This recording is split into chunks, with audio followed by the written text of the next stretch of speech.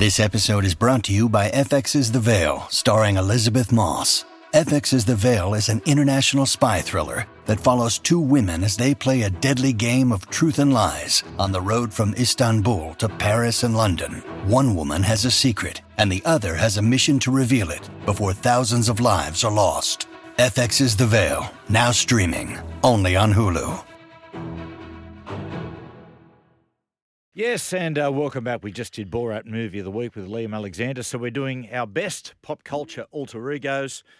Liam, there's been some beauties over the years, both here and abroad. Have you got one for us? The most classic ones, a true alter ego, is Andy Kaufman and Tony Clifton. Andy Kaufman, for people, Jim Carrey played him in Man on the Moon. Clifton was this like Vegas lounge singer that always popped up in interviews, and he'd always deny allegations that he was Kaufman and accuse Andy of profiting off his name.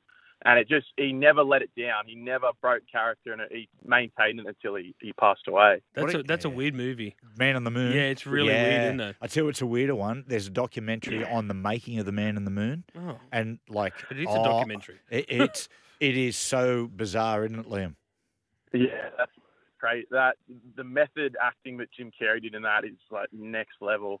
Mate, Gary McDonald as Norman Gunston was one of the great characters through the 70s and early 80s. But it's interesting we said about Borat, how it didn't work the second time around because people knew who he was. Gary McDonald, Norman Gunston, in the first series when you see the best of the Gunston tapes, it is so funny, him catching people out and even local celebrities.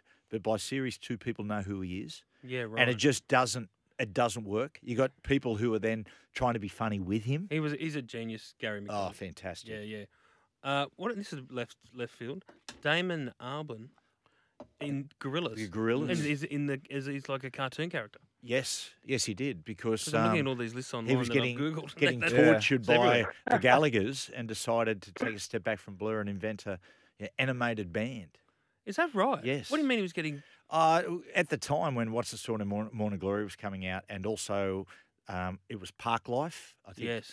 They brought albums out simultaneously, and to the point they started competing, and they brought the first song off What's the Story in Morning Glory was Roll With It, and off Park Life it was Country House, and they released it simultaneously, and Country House went to number 1, Roll With It number 2, but they won the battle, they didn't win the war. And then the Gallaghers just tortured poor old Damon Albarn to the point he sort of took a step back. And I would just think musicians, they'd be the least competitive people out of the lot. No? Apparently not. Oh, they've got egos. That sounds me, right. I was going through these lists like you, Webby, and I was seeing ones like Eminem, Slim Shady, Beyonce, Sasha. But then I had a light bulb moment. I reckon my favourite would have to be Trent, the air hostess, and our mate, and Big Jason Stevens. How they come about was that he lived near an airport, and they said, "Can you go and do a scene that you know?" And I said, "Yeah." And I thought this would be a one-off, and then, mate, I get it all the time with Reg. With Reg, really? really? Yeah. People go, "Can you bring Reg back?" And Why don't you never? When was the last time you did Reg? Oh, years and years and years. I just couldn't. It's just too sensitive these days. He wouldn't really exist these days, would he? No, he wouldn't. I do remember one of my favourite Reg moments. I remember doing a press conference, and Reg came in from the back and was like, there was an AAP reporter called Steve Jansetic, and I was on the other side of the media pack with the tape recorder out, and here's Reg like just sniffing Steve Jansetic's hair in the background.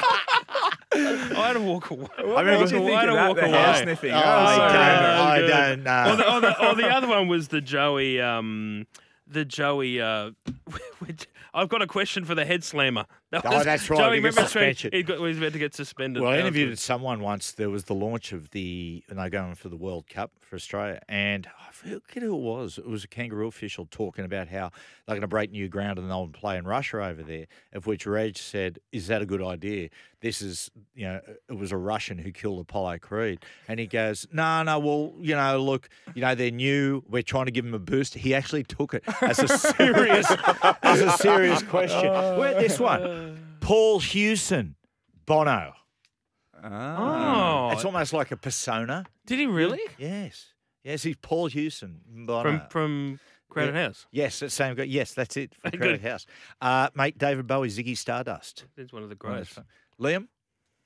A recent one was Joaquin Phoenix and his alter ego as the wannabe rap star. That's- while he was that's making that right. movie. That was the interview he does with David Letterman is one of the strangest things you'll ever see. It's the most awkward thing, but he sticks to that. He stuck to that character for like 12 months while he was making that documentary.